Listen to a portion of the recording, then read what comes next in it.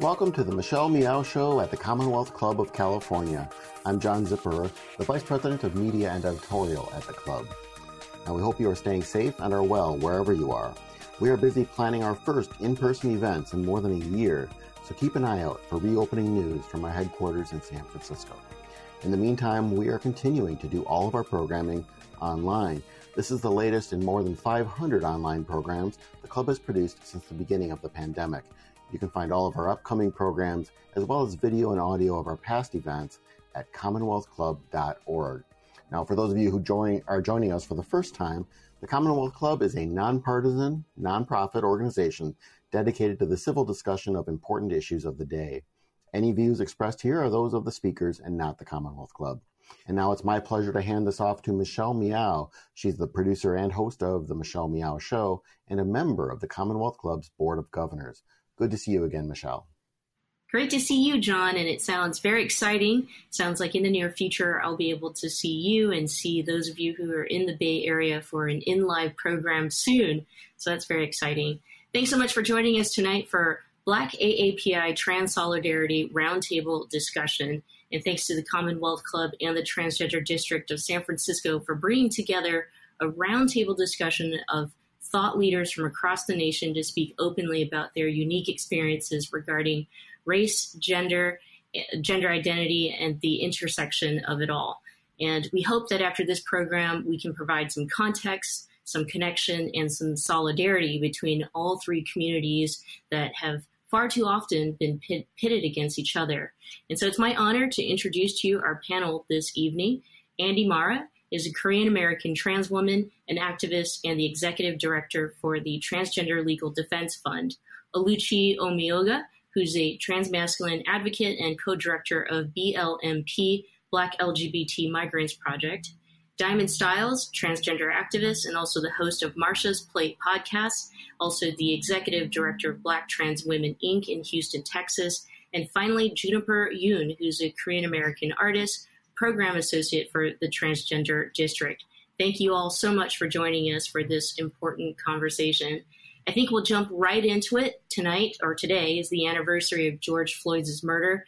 He was murdered by former police officer Derek Chauvin. And so I think, we can go around the round table here and share a point or two about how we have been as activists within our community as Black trans GNC activists and POC trans activists.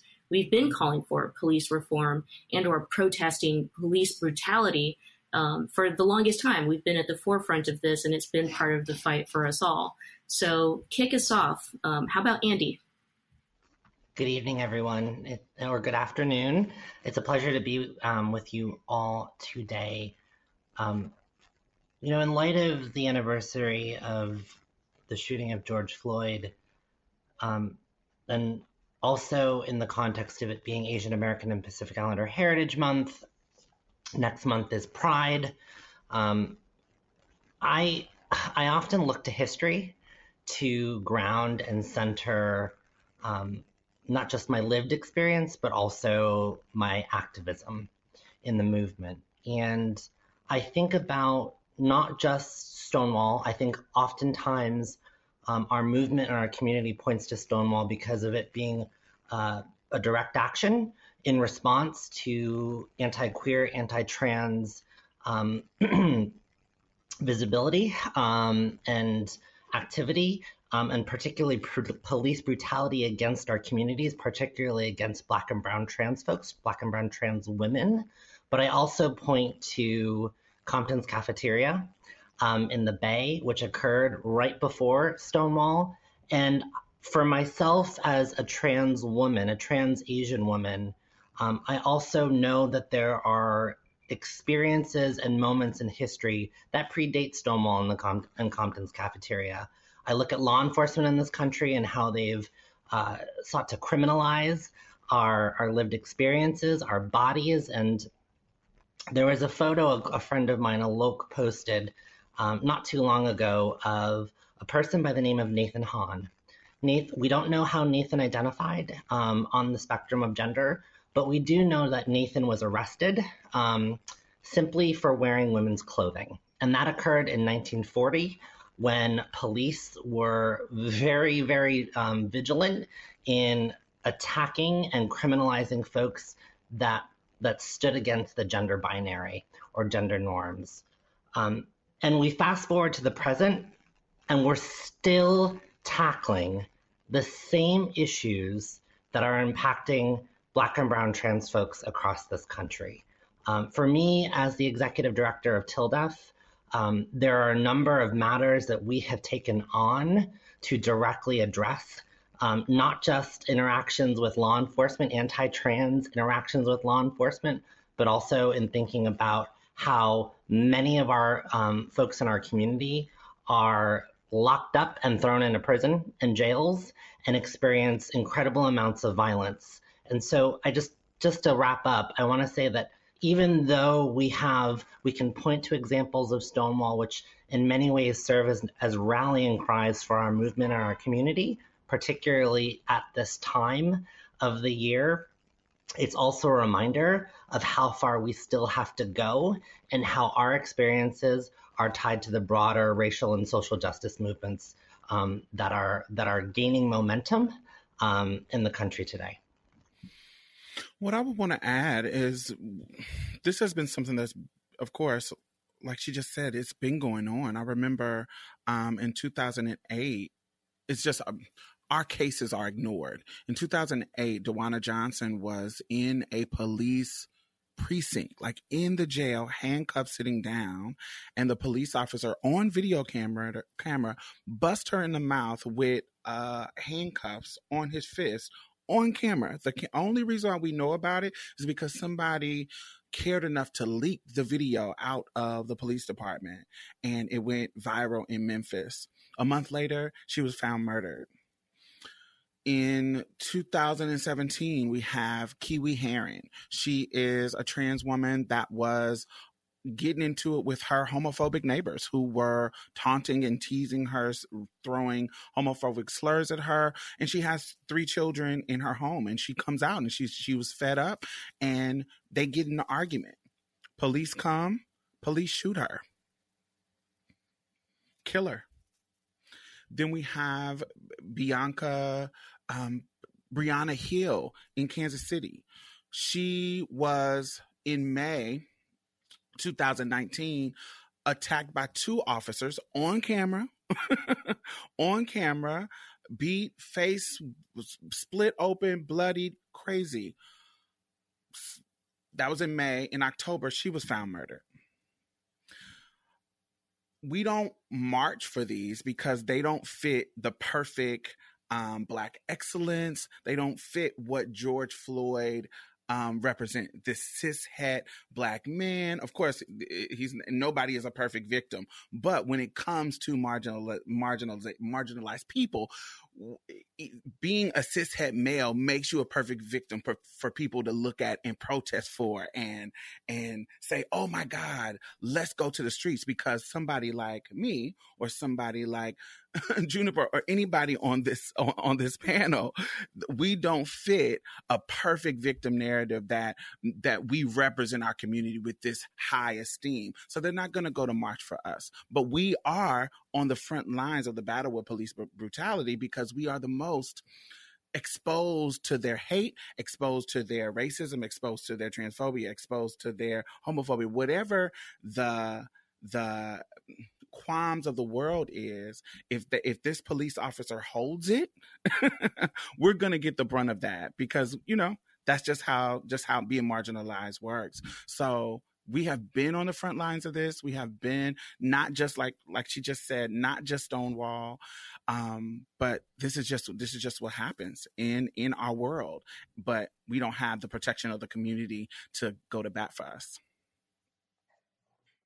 I want to follow up with that in the sense that I think there's this aspect in particular to trans bodies. We often see within different communities that face violent crimes attached to police brutality and outside of police brutality.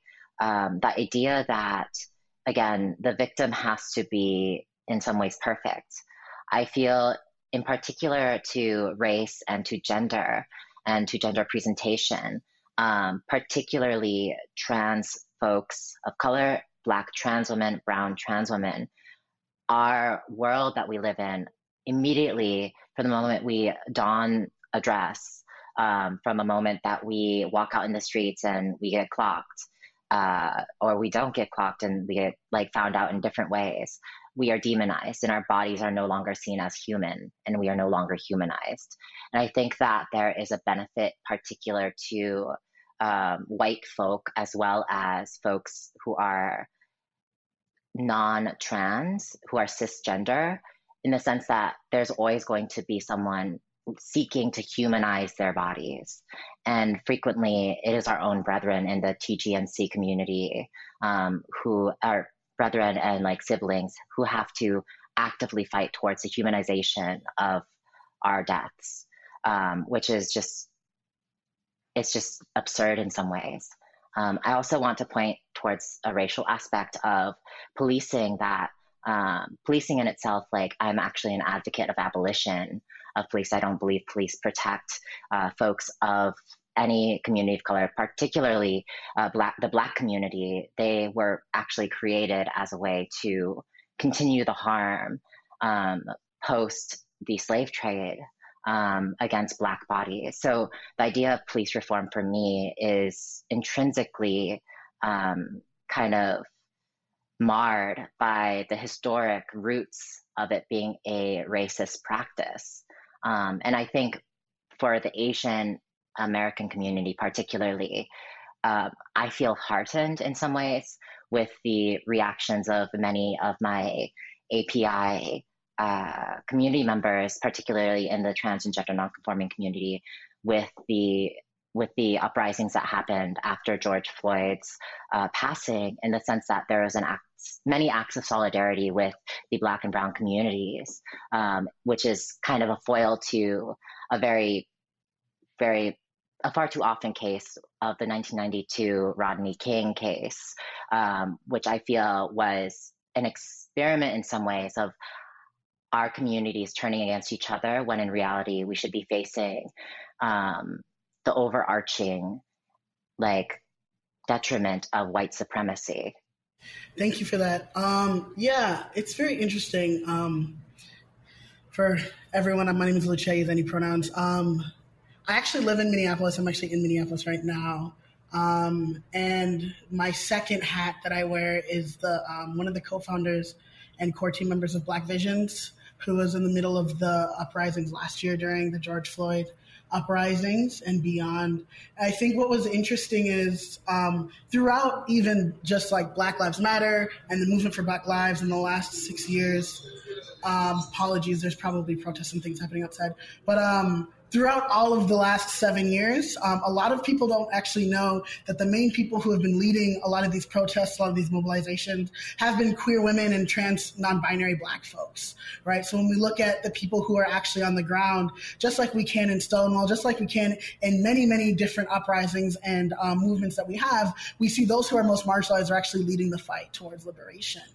So even when we think about the uprisings last year, I have organizing homies all over the world. I have organizing homies in Atlanta, people all over in DC, and a lot of the people that were leading these acts are queer people, are non-binary, are trans women, are Black trans women, and they're not actually getting the recognition that's necessary. Minneapolis has a very interesting history. In 2012, we had Cece McDonald, who was jailed and put in a men's prison in the city of Minneapolis. In 2015, we had the killing of Jamar Clark. In 2016, we had the killing of Philando Castile. In 2020, obviously, we had the murder of George Floyd. And then another interesting thing that happened around the uprisings that a lot of people actually don't talk about was in St. Paul, which is the sister city of Minneapolis. There was a Black trans woman by the name of Yana Dior who was out protesting and actually got terrorized and beaten by a group of mainly Black men. And this was because Yana is a trans woman. Right. So we had uprisings all over about don't kill us, stop killing us, I can't breathe, all of these things, while we are actually killing our Black trans sisters at the same exact time. So I think it's interesting when we talk about just like the movements that we are building up and that we are literally a part of, and how when the same thing happens to us, the cisgender Black community is nowhere to be found. And why is that? It's because we can see our liberation tied in George Floyd, in Mike Brown, in Tamir Rice, in Philando Castile, and in Jamar Clark, but they can't find their liberation in Sandra Bland, in Rekia Boyd, in Cece McDonald, and in Iana Dior, right? So I think what we actually have to do is how do we talk about how my liberation is intrinsic to cisgender folks and how actually we have to stand up and uplift Black trans women in order to be free. I want to add to the discussion. I think there are a couple points there that sometimes in mainstream media, or I should say a lot of the times, I think the narratives get confused, or the mainstream media kind of puts together these stories that I don't think, actually, what I'm trying to say is I think they truly do divide our communities in a lot of ways. And so when we talk about, fighting for Black lives, for example, the media will also then say, when you are anti-police or you're not pro-police, then you're fighting for Black lives. As if, right, when we call for police reform, it's only about Black lives. I think it's about a lot of our vulnerable communities, as all of you have pointed out. And so when we talk about state-sanctioned violence, for example, under the umbrella of who gets impacted are Black people, Black trans women, immigrants, migrants, which are people of color. And so I'd love for all of you, if you would like, to discuss that state-sanctioned violence, systemic racism, and how this all really moves us to be pitted against each other, as I'd mentioned in the introduction. I think in particular, if it's okay, I'd like to kind of dive in more. I wanted to also respond to Oluchi's commentary. I think there's this aspect within the communities of color and then the Black community, as you stated, Michelle, this idea that the hyper-focusing on police reform, abolition, rectification of misdeeds is really focused on, in response to the Black community's outcries of incredible violence. And we ignore the fact that there are acts of violence that exist in our own communities of color that are at the hands of police. And with the idea of seeing the police as the antithesis towards the liberation of all peoples, and seeing that Black trans women, particularly Black trans femmes, as the indicator, the first stepping point where we need to empower those folks first and foremost to even begin the work of actually even addressing any issue when it comes to inequities within society as well as within policing. I think that frequently we also see that Black trans women and Black trans femmes and trans feminine and trans women people, women of color, not only are just brutalized by police and by different community members, but the actual word of policed, it reminds me back to when it was criminalized to even carry condoms on you to protect yourself from HIV. Many sex workers who are in the TGNC community would be arrested, and the majority of those were Black trans women. And then it goes into the idea of policing leading to incarceration, which I think there's this streamlined understanding that policing is not for the people. It is actually actively harming the people that we are trying to uplift. So as a result, we cannot be liberated. Yeah, I wanted to expand on that because I was actually literally going to say the same thing. I think there's a difference between when we talk about policing as an institution as the police, and then policing as a practice of how we police each other. And I think that's what you were talking about, Juniper, around just what are the ways in which we actually perpetuate the system of policing by policing each other's bodies, by policing each other's expression, identities, all of these things. And I specifically, as someone who is an immigrant, I think about the way in which we police migration, and specifically how we police migration for people of color. right? Because white people can migrate anywhere and it's fine. Europeans can go anywhere and it's fine. But the moment that a person of color wants to leave due to colonization and racial capitalism most of the times, because we don't just leave our home countries because we want to. We leave because of imperialism and homophobia. We leave because our islands are getting fucking drowned because of the racial capitalism that's happening. But like, all that's to say, like the way that we police immigrants, right? We say you can only move here for this certain amount of time. You are not a citizen. You do not get these types of benefits. You do not get these types of benefits. And only like refugees get these things. Asylum seekers are a different thing. So just like, yeah, just how policing upholds the state, and like literally like policing is not for the people. And like disrupting police is also disrupting the way in which we police each other. And it goes hand in hand, because just because we get rid of police in the same way that we have police doesn't mean that the violence is not going to be perpetuated from an interpersonal level, from an intracommunal level, or anything like that. So when we're talking about like solidarity, we're talking about how do we talk about anti-Blackness in the Asian community? How do we talk about xenophobia, right? How do we talk about transphobia? How do we talk about homophobia? And all of those systems that we use to police each other. And that's actually how we get to true solidarity between Black folks, between Asian folks, between trans folks and cis folks, and all of these things.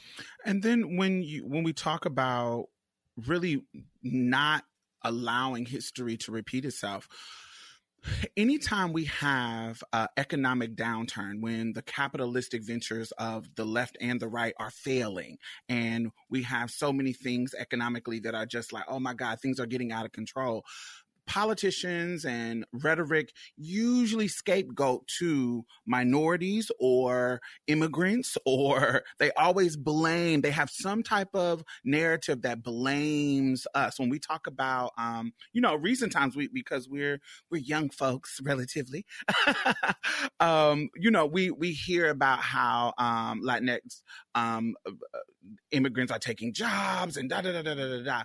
Back in the 80s, there were particularly a uptick, just like we see right now with this economic thing happening, where there was Asian violence that was happening. I remember Vincent Chin literally was killed because they said they thought he actually was Chinese, but they thought he was Japanese, and they thought that because of where they worked, the car company, because this was in the Midwest, the car company was failing because economics was going down, blah blah blah blah blah, and everybody was blaming it on the Japanese. And so because this was an immigrant, this was a person that they assumed was Japanese, just because all Asians are the same, they actually killed this man because of the blame that was being told because of his life. And then when we think about the Dot Busters in was it Atlantic City? I can't remember exactly where that's at, where they had attacked a South Asian person. And so for me, this type of uptick is just a repeat of history. And so this is just a perfect example of how we have seen this before. This is not new. This is a new pandemic. But when we talk about how people are responding to it, these uptick in trans legislations, these uptick in how they are attacking us and why they are attacking us and the motivations of why they are attacking us, this is not new. And another thing I want to kind of point out, I was doing some research for the Houston Area Police Department here, because they were Texas is now the epicenter of, in the past 5 years, trans death, and I'm based in Texas, and we have the highest number of trans deaths here. And while, of course, we know Black trans women dominate the list of murders, and it's usually intimate partner homicide, there was something that I noticed when I looked at trans masculine deaths who were trans in that time. If you look at all the trans deaths within the past 5 years that are trans masculine, 40% of them were killed by police. So in this conversation about police, I want to really kind of make sure we are not silencing the trans masculine experience when it comes to this discussion around transness and police, because when you look at those numbers, and it was usually about like a mental health check-in that they were, it wasn't about like a criminal and da. It was literally sometimes I need a check-in because there's some type of mental health. And we know the high rates of suicide when it comes to trans men. We know transmasculine individuals. So when we think about that, you people are not even coming to protect people that need protection, and y'all coming to kill our men too. So I wanted to kind of share that statistic that I saw when I was doing the research, and I just think it's ridiculous. So that's why I'm all about abolishing, but we know that can't happen right now. But today we can reform, we can defund, we can change, shift the money, and that can be a step in the right direction of abolishing. I guess to round it out, I mean, I kind of want to build off of that thread that Diamond was laying out. I think, in reflecting on the shooting of George Floyd, there were a number of other killings as well last year, and I think most particularly about like Tony McDade, who was gunned down by police, a Black trans man in Tallahassee, Florida. Like there are direct connections where Black and brown trans folks are being targeted by police. And I think when we talk about state-sanctioned violence, I look at in New York, last year, the Walking While Trans bill was passed where, prior to 2020, mostly Black and brown trans women were being profiled by police simply for, just simply walking down the streets. And law enforcement, particularly NYPD, would demand to search purses or bags or belongings of trans folks that were just simply minding their business, going about their days, to see if they had condoms on them. And often police would, exactly what Juniper was raising earlier, would use condoms as evidence that they were conducting sex work and prosecute them. I think if we were to zoom out, our bodies are under attack. Trans bodies are under attack, and they have been for so long. There was the mention of the record number of anti-trans bills that have popped up in state legislatures across the country, close to 100 in more than 30 states. And one of the common threads among all of those anti-trans bills was state legislatures seeking to criminalize gender-affirming care for trans folks, particularly our youngest ones in our communities. And again, it goes back to this idea that the state wants to sanction and criminalize our bodies. The last thing I do want to add, because I am a history buff, and I think it is important to lift up examples of Black and Asian solidarity, is that we are all that we have. And I don't think we often, when we engage in these conversations, and particularly in mainstream media, there is a disinterest or apathy about talking about examples of Black and Asian solidarity throughout the course of US history.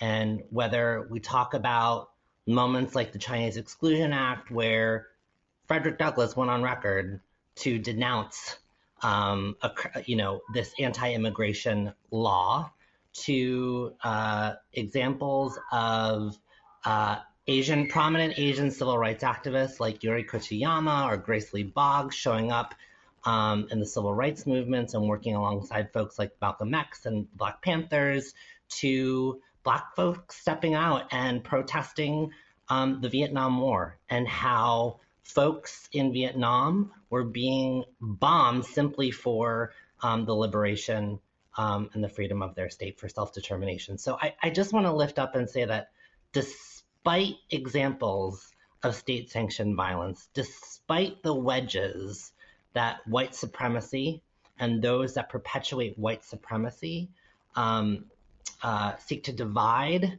communities of color, there are still strong examples of how our communities have shown up for one another and have struggled together on a number of issues, including against state-sanctioned violence.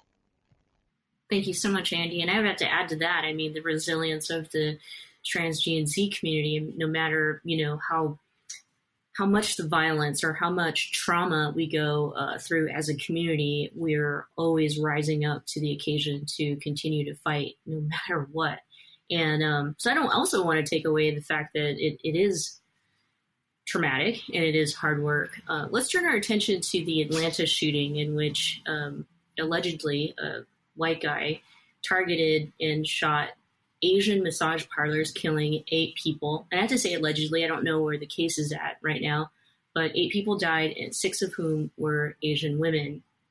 And there were many narratives that floated around mainstream media, but one of the arguments that all of us on this panel know all too well is the intersection of racism and sexism.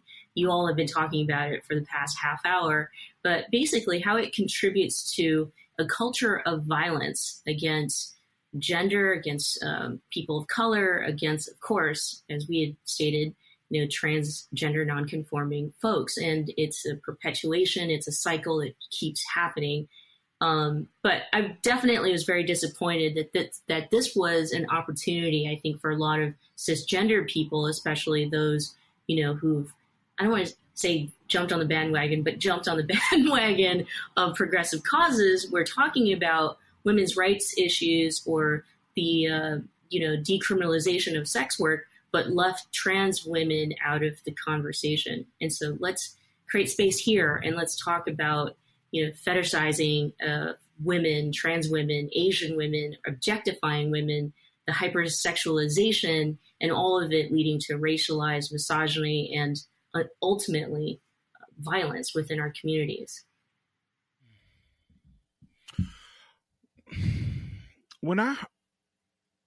My first response to hearing about that was, first of all, like sadness, of course, but just to hear about how some of them were living in the massage parlor, to hear some of the families who, some of them knew about the sex work and some of them didn't know about the sex work. Some of them are still not admitting that their loved one was participating in sex work, and some of them, are, and just the responses to that. And I was like, even the shame around sex work and the criminalization and that, for me, I remember being in that vulnerable spot as an ex-sex worker.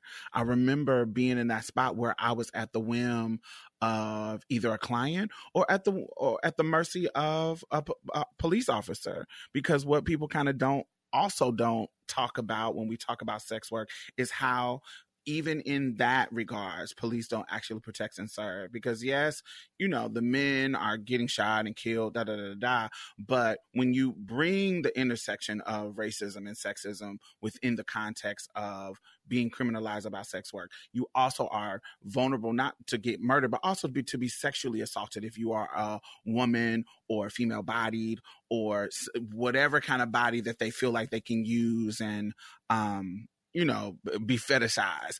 It also make us vulnerable to police in that kind of way. They can threaten to lock us up. They can, if we don't give them head. We just heard about the guy, the Asian and I think it was Asian and white guy who was raping all those black women in Ohio and finally got caught.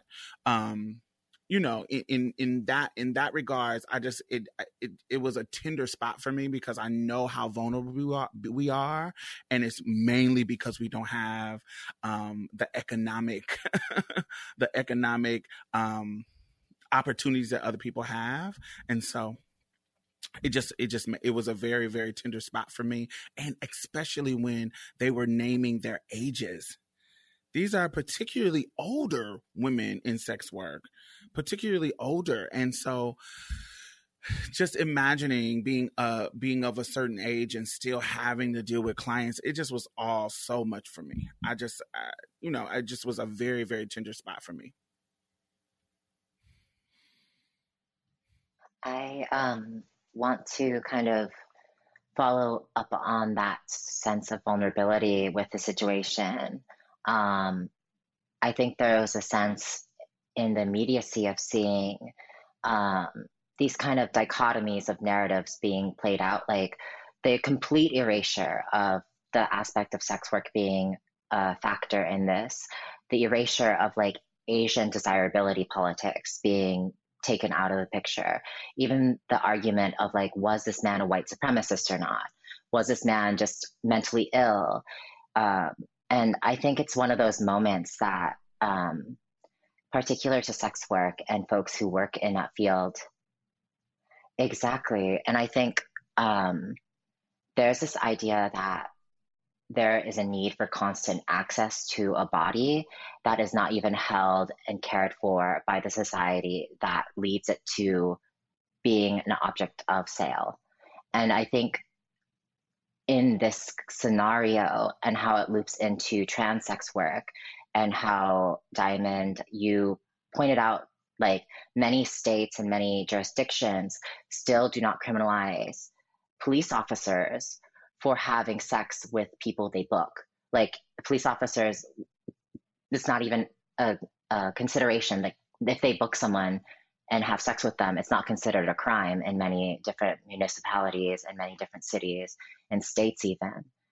There's at a federal level, an injustice in that way that is allowing these entities an incredible amount of power over bodies that are already undermined and erased, the work that they do, because sex work is work. It is something that is very difficult. It is hard. It is draining. It is everything in between. It's as nuanced as everyday work, as someone who is a coal miner, as someone who is an office worker. There are good days, there are bad days. But I think what is not talked about in this scenario or even erased is the aspect that, as we were saying before, these were not perfect victims. And as a result, they were not worthy of grieving over. And I think that's also boiling down to an issue of what I'd say visibility and the narratives we build as a society. And historically coming from, a largely Catholic population or like Christian population in America, of like not wanting to see that as acceptable. When you watch television shows like Law and Order SVU, just another dead hooker type of scenario. It's just like they don't even name these folks, and it's seen as a spectacle in some ways. It's seen as funny. And I think that was a hard portion, while also seeing my face, my mother's face in these victims, knowing that one of the victims had two young sons, and like being a trans woman, Korean American trans woman who, seeing myself in that scenario, both as the woman and as one of the children, it was really hard to process in that moment. Looping back into the actual topic at hand, I think there is a long history, even in the Asian American community, of not recognizing that the very fact that many of our ancestors that did come here, that our diaspora came here because of sex work, we were only able to exist and survive and carry on our stories because of it. It has allowed us to exist in the spaces that we do. And I think that the first thing that I want folks to start realizing is the value that has, that many, many women, cis or trans or everything in between, like have done to be in the places that we're at today. And that work has value. And I think that's something that's just harder for me to see, as like, it's just constantly erased. And it was the first thing that I was like, what is happening with this situation? I just want to echo what Juniper said. I think that when the news started to break in mainstream media, because it was the day after, Korean language media had already picked up on the story in Atlanta. And mainstream media a day later started to actively report on the shooting and share tidbits of the experiences of these women. You can't help but, at least for myself, think about our mothers, like thinking about my oma, thinking about my emos or my aunts. And what was ironic about that day was on the very same day that mainstream media started to pick up on the shootings. It was also the day that the Senate Judiciary Committee was hearing the Equality Act. And I point to that example not to talk about the Equality Act per se, but to point out the fact that many of the folks that work in massage parlors are actively engaged in the informal economy.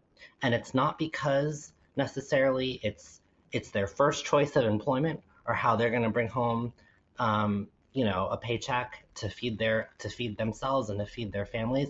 It's out of survival. And queer and trans folks of color know that experience. When I think about the clients that we serve at Tildef, close to 60% of our clients identify as trans folks of color. More than 50, close to 55% of our clients live below the federal poverty line. And just to be clear, that's living on less than $12,000 a year. And we don't even need to read between the lines, at least for myself, because I know that the vast majority of those folks are likely engaged in the informal economy, whether it's survival sex work or something else, to hustle and to make money to feed themselves or to pay for their cell phone or to make sure that they can afford to get on public transportation. Our communities on a day-to-day basis know what it means to live in an informal economy. On the flip side of that, and I think that this is especially true for our community and the broader communities that we're tied to, and Juniper laid this out really beautifully. I often think about, as a Korean person and being a part of this diaspora, I'm very proud of the fact that in my community and amongst my ancestors, there is a strong legacy of poor folks, women, sex workers, organizing for social justice movements throughout our history. I think about the March 1 movement, which was the first moment in Korean history where Koreans actively started to organize against the occupation and colonization by Imperial Japan. And I specifically name that because some of the first folks to organize were folks engaged in the informal economy and likely sex workers. So knowing that that's my history and knowing that my proximity to that kind of history and how it intersects with the activism that I, and I'm sure all of us do on a day-to-day basis, like that's what keeps me grounded and hopeful. Especially when there's so many stories to point to of trauma and loss. I know that the ones that are really going to get us across the finish lines are the very ones that are most marginalized because of the circumstances tied to transphobia, tied to xenophobia, tied to nativism, tied to racism and white supremacy. Let me add this because I think this is really important in right after that, because this is why it's important not to invest in the model minority myth, because it not only privileges you, but it also harms you, because that model minority myth about Asians would make people believe that y'all have it going on. Y'all smart, y'all making money, but that also illegitimizes the stories you just actually explained. The poor folks, the people who are actually struggling because of racism, who are actually struggling because of their culture and coming over here and dealing with white supremacy, who are actually struggling against these systems as well. And so I know growing up, that model minority myth in my culture made it seem like y'all had privileges. And yes, they do give you privileges if you invest in it, but it also harms the people who do not fit a particular narrative, that particular model minority myth narrative. And so investing in that does just as much harm as it does with privileging. So you got to acknowledge that as well. And I just wanted to, I think that's perfect, because it wasn't until I got older that I learned about the struggle of Asian people and the people who who didn't invest in white supremacy, because that's the idea is you got to come over here and invest and code switch and get rid of your culture and talk white and da-da-da-da-da-da. And I saw a lot of Asian people doing that, but I also learned in my older years that there were people who weren't doing that, who was bucking up against that system the same way that I was. And those are the people who I like to be in solidarity with, because that's the people who I can trust. Because sometimes when you got those people who are investing in white supremacy and doing those type of things, you can't trust them. You can't trust that they're going to have your back in the same way somebody who struggles with you and alongside you does. +1. I mean, I think that the biggest travesty as an Asian American in this country is that, one, we don't talk about how the model minority myth is a mechanism of white supremacy. And it was intentionally used by white people in this country to create divisions among Black and brown communities. And a lot of it had to do with widening gaps of inequality. And so I think, practically speaking, white people were scared. And so they decided very intentionally to invest in this myth to divide Black and Asian folks in particular, and to create this wedge, picking one minority over another to say, oh, look at them, they're so smart. When in reality, when you look at the numbers, you don't have to have a PhD to look at the numbers and see that when you look at the numbers in the Asian American community, many of us are poor, many of us are not college educated, many of us do not have access to a social safety net.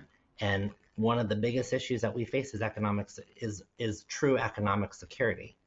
And so the biggest travesty that I am pointing to is, one, the lack of memory, the loss of memory around that reality, but also that there are some in our community who continue to perpetuate that myth.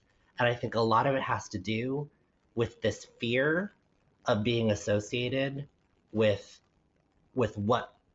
where we once were, or where our ancestors once came from. So +1, Diamond, I completely agree. I literally was about to say the same thing Diamond was. But yeah, I think for me, I apologize. I know we have like 10 minutes left, so I'll make this quick. Yeah, the biggest thing for me, especially when everything was coming out around the shooting, was just how the left, quote unquote, handled it. Like erasing the fact that these people were sex workers, erasing the fact that they were engaging in like survival economics, and like really just trying to be like, oh no, this was a white supremacist, but they didn't do anything wrong. They were like the perfect immigrants. They came here, all of these things. And like upholding this model minority myth, like if they were engaging in sex work, then their life didn't matter, right? Like, or if they were engaging in survival economics, then their life didn't matter, when in reality, their life mattered regardless. And they were engaging in those for survival. So like, what does it actually look like for the left or people who are quote unquote for progressive liberation to actually talk about the reasons why immigrants, the reasons why trans folks, the reasons why Black people engage in underground economies? I think Andy said a different phrasing for the same words, but I use underground economies, or what's the phrase that you use, Andy? I probably like that a little bit more. Informal economies, we can use that too. So why are people engaging in informal economies in the first place, right? Because of capitalism.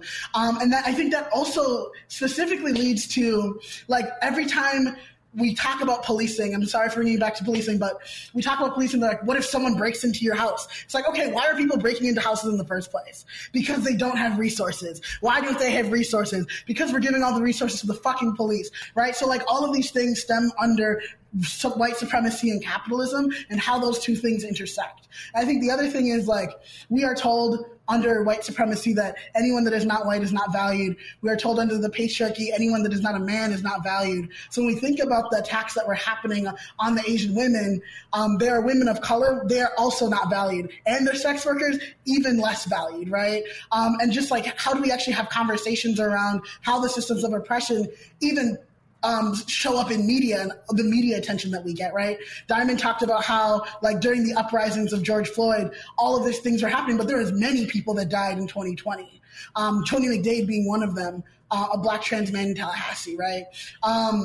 So just thinking about just like, how are we talking about things and how are we using our oppressions and the acts of violence that the state is sanctioned to actually propel true liberation while centering those at the margins and not letting people, like not leaving people out, because that's what happens in these conversations is that we don't talk about trans folks that are engaging in informal economies. We're not talking about people who might be selling drugs to get by or whatever, and we're trying to uplift or like make this story about, oh, they were perfect and that's why this is happening, blah blah blah. It's like, what does perfection actually mean? Thank you so much. And then you're right. Yes, we only have 10 minutes or so left. We could go a lot longer, but let's spend the last few minutes talking about what solidarity actually looks like. I know that some of you have already mentioned some examples, but just to kind of conclude our conversation, not just like true solidarity, but inclusive solidarity, like you had said, Aluchi. Not, we can give some examples of some solutions, but it's not necessarily a solution if we continue to leave people out of the conversation. Juniper, would you like to kick us off? Absolutely. I think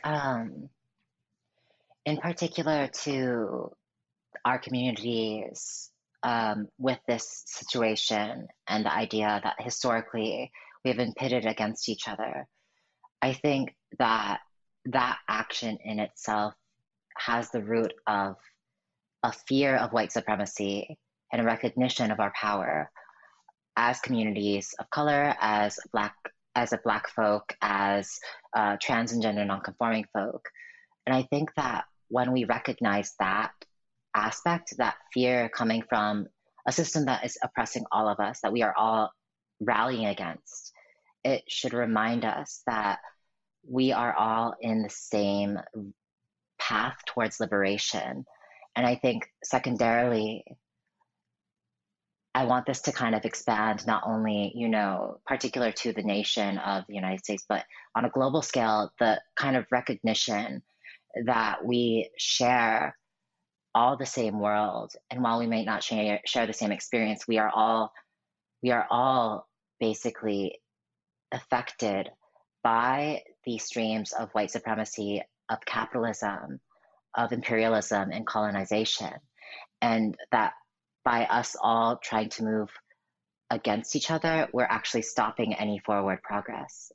And I think my hope is that, and the thing that I hold on to as like a centering aspect is that I already know historically that these stories that are behind us, it tells us that the folks that are alongside of us, that are Black trans sisters, our Black trans masculine folk, our API brothers and sisters and siblings in the TGNC community, we are all at the front lines all the time, and we're there and we show up and we show through. So I think that as long as we continue that progress with the understanding that we need to unwork those historic acts of pitting us against each other, recognize them and uplift each other, I think we'll all be able to make reform and changes in a meaningful way for folks in the future and for the folks who have passed in the past. Yeah, I can follow that up. I think co-sign everything Juniper always says. But yeah, really just around like, I think that as trans people of color, because we share very similar intersections, it's very easy for us to understand and know that our liberations are intrinsically intertwined. And I think it's really like, what is the deep like political education that's necessary in our communities so that folks who are cis, like folks, can actually understand like, yes, my liberation is tied into yours. I think about all the discourse that was happening during the uprisings. My roommate at the time is Hmong American, so they're Southeast Asian. And just like the conversations that they were having with their own family around just like anti-Blackness, right? That is solidarity work. Like that is deep solidarity work that they're doing to undo the racism and the white supremacy that is happening within their own community. So like those little microcosms get us to a larger place where we can actually have conversations around how these bigger systems specifically harm our communities, but how that harm also affects other communities as well. Right. So when we talk about like the backlash that we saw to Chinese Americans and Asian Americans during the COVID crisis in March and February and April, right? We can explicitly say this is an instance of white supremacy and it's also an instance of xenophobia, right? And like the black immigrant community can say, okay, xenophobia, what does that actually look like within our community, and vice versa. So understanding like when instances of violence happen, they are never just in a silo. They always affect other communities. And how do we actually talk about those things and have conversations within our own communities about what's happening? I always, when I was thinking about this conversation, I always was making an analogy with my transness. When I affirmed and said, I am transitioning, this is what I'm going to do, there were actual actions that I thought that not my own particular transness is not, and not everybody transitions the same way, but my own particular transness, there were actions that I had to take in order to constantly be the woman that I am. And so when I think about that and use that as an analogy when it comes to being in solidarity with me, I feel like as an API person, there has to be constant action that you need to do that allows me to know that you are in solidarity with me. You have to let me know by your actions. It cannot be performative. It cannot be just you talking and saying the right words and using the woke words like intersectionality and all that. You can't just say it. It has to actually be actions that you are actually doing to prove to me that you are in solidarity with me. Because particularly me down here in the little old South in Houston, we don't have the history of a lot of Asian people that align with us. We actually have the opposite. They were in bed with the Republicans, with Louis Welsh when they were doing gerrymandering and da-da-da-da. They were actually funding Republicans. They were actually building infrastructure with Republicans against Black people. And so being that is the history, I know as an adult who experiences life, that is not the blanket and monolithic narrative of all Asians. So I have to be cautious and say, hey, if you are on my team, I need to see it. I need to see you at the marches for your people and my people. I need to see you at the marches for queer folks. I need to see you at the marches for Black folks. I need to see you at the marches for trans people. I need to see you at the actions that are being taken and doing your motherfucking part. Because if you're doing your part, I see you and I can tell that you are in solidarity with me. If you're just talking or you're not there when I need you, you're not at the vigil for trans lives, you're not, you get what I'm saying? When you're not doing those things that trigger my trust, then you're not doing the work for me. I think about the issues that impact our communities and that overlap with one another. So I think about issues like gentrification and how, where I live here in New York City, I've witnessed gentrification occur in immigrant neighborhoods, whether it's Flatbush, where there's a massive Caribbean community and West Indian community, or Bed-Stuy, a historically Black community, or even some of the ethnic neighborhoods like Chinatown, the Chinatowns are in Flushing. We have to talk about gentrification and its impact on our communities. I think about immigration. And how, as Aluchi mentioned, xenophobia continues to wreak havoc. I think on conversations around Black and Asian solidarity, We have to have like a real clear analysis around how xenophobia impacts both of our communities and how it's used as a wedge issue very conveniently to support and to lift up white supremacy. And I think we also need to talk about the decriminalization of sex work and talk about lifting up sex workers and those that engage in survival economics or in the informal economy, and how we can create real economic opportunities that just don't allow queer and trans folks to survive, but to actually have access to opportunities to thrive, and to be able to live safely and securely and not have to worry about where their next paycheck is coming from or where their next meal is coming from. And also to think about, like, as we talk about the decriminalization of sex work, talking about reimagining a world that doesn't fetishize and lift up a carceral state. Those are all great things, and I want to end with that. Thank you all for joining us this evening for this very important conversation. There is something that all of us can do to make it safer for everyone. And so please support the work of all of our speakers this evening. And again, just to remind you, we had Andy Mara, who's the executive director for the Transgender Legal Defense Fund, Oluchi Omioga, who's the co-director of BLMP, Black LGBT Migrants Project, Diamond Styles. Definitely support the work of Diamond, who's the host of the podcast Marsha's Plate and the executive director of Black Trans Women, Inc., and Juniper Yoon, who is a program associate for the Transgender District. And now I'd like to welcome John Zipper back from the Commonwealth Club of California. Thank you, Michelle. And thank you again to all of our special guests on tonight's program, The Michelle Meow Show at the Commonwealth Club. And thanks to all of you watching or listening to us online. Feel free to share this video and podcast with friends and family and others. And you can find more programs at commonwealthclub.org/MMS. Stay safe, have a good week, and we'll see you again in person one day. Good night.